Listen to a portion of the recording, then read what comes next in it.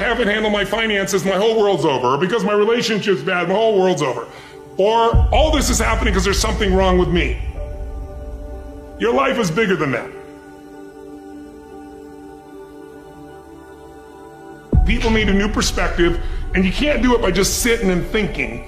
You gotta move your body, you gotta change your energy and your focus, because low level of energy, I don't give a damn how smart you are, you're not gonna use all your ability. But if I get you into a higher state of being, mentally, emotionally, physically, then all of a sudden you start remembering who you are and you start coming up with answers that you never even thought were possible before. Doesn't it really astonish you that you are this fantastically complex thing? And that you're doing all of this and you never had any education in how to do it? You never learned, but you're this miracle? It's one of the great wonders of life. You aren't here to simply survive or navigate foreign territory.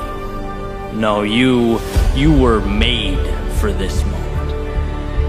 Most of us have been conditioned not to take a risk. People ask me all the time, what does it take to be happy? And I always tell them it's really simple. One word, progress. Progress equals happiness. If you keep growing, you're gonna feel alive. And if you keep growing, you're gonna have more to give. When you find a way out of no way, when you find breath that you don't have, when you find energy that did not exist, when you want this thing as bad as you want to breathe, that's when you find a way. Doesn't take any motivation, any drive in order to stay down there on a low level. But it calls on everything in you, ladies and gentlemen. You have to harness your will to say, I'm going to challenge myself. Sometimes I have to pull myself out of bed and say, come on, Les. Things I know I should do, I don't do. Things I shouldn't do, I do. I found that the biggest enemy you have to deal with is yourself. There's an old African proverb that says, if there's no enemy within, the enemy outside can do us no harm. If you're willing to endure, to hang in just a little bit longer, give just a little bit more, if you're willing to put all of yourself into the task before you, you may just be amazed at what life gives back. It doesn't matter how many statues, Oscars they give you, or Emmys, or how much money you have in the bank. We've all seen people have all those things, and I get the phone call because they're depressed, or somebody commits suicide in that area. So it's really an inner game, and I think that's what's missing for us today. Everybody's focusing on the outside world, and hell, there's a lot of things in the outside world you'll never be able to control. You can influence, but you can't control it. This, your mind, your emotions, your body, you have 100% control over what you do with these things, and that's where the game is won. You win the inner game, then you win the outer game. But a lot of people spent their life trying to win the outer game, they won, and they're miserable. We're always worrying. Did I think this over long enough? Did I take enough data into consideration? And if you think it through, you find you never could take enough data into consideration. The data for a decision in any given situation is infinite. So what you do is, you go through the motions of thinking out what you will do about this.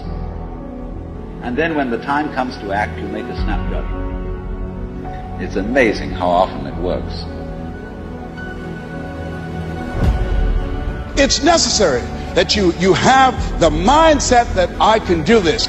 You've got to begin to believe and to fortify that belief and feed that belief by listening to tapes, going to seminars and workshops, by challenging yourself, by stretching yourself. Don't get so wrapped up in what happened yesterday that you miss out on the opportunities that are waiting for you today. Remember, whenever one door closes, there is another door waiting for you. So to me, success without fulfillment is the ultimate failure. And so many people are focused on success still, which to me is like, there's nothing wrong with it, but it's like success is getting what you want. Fulfillment is living what you're made for. To take the risk of doing what we want,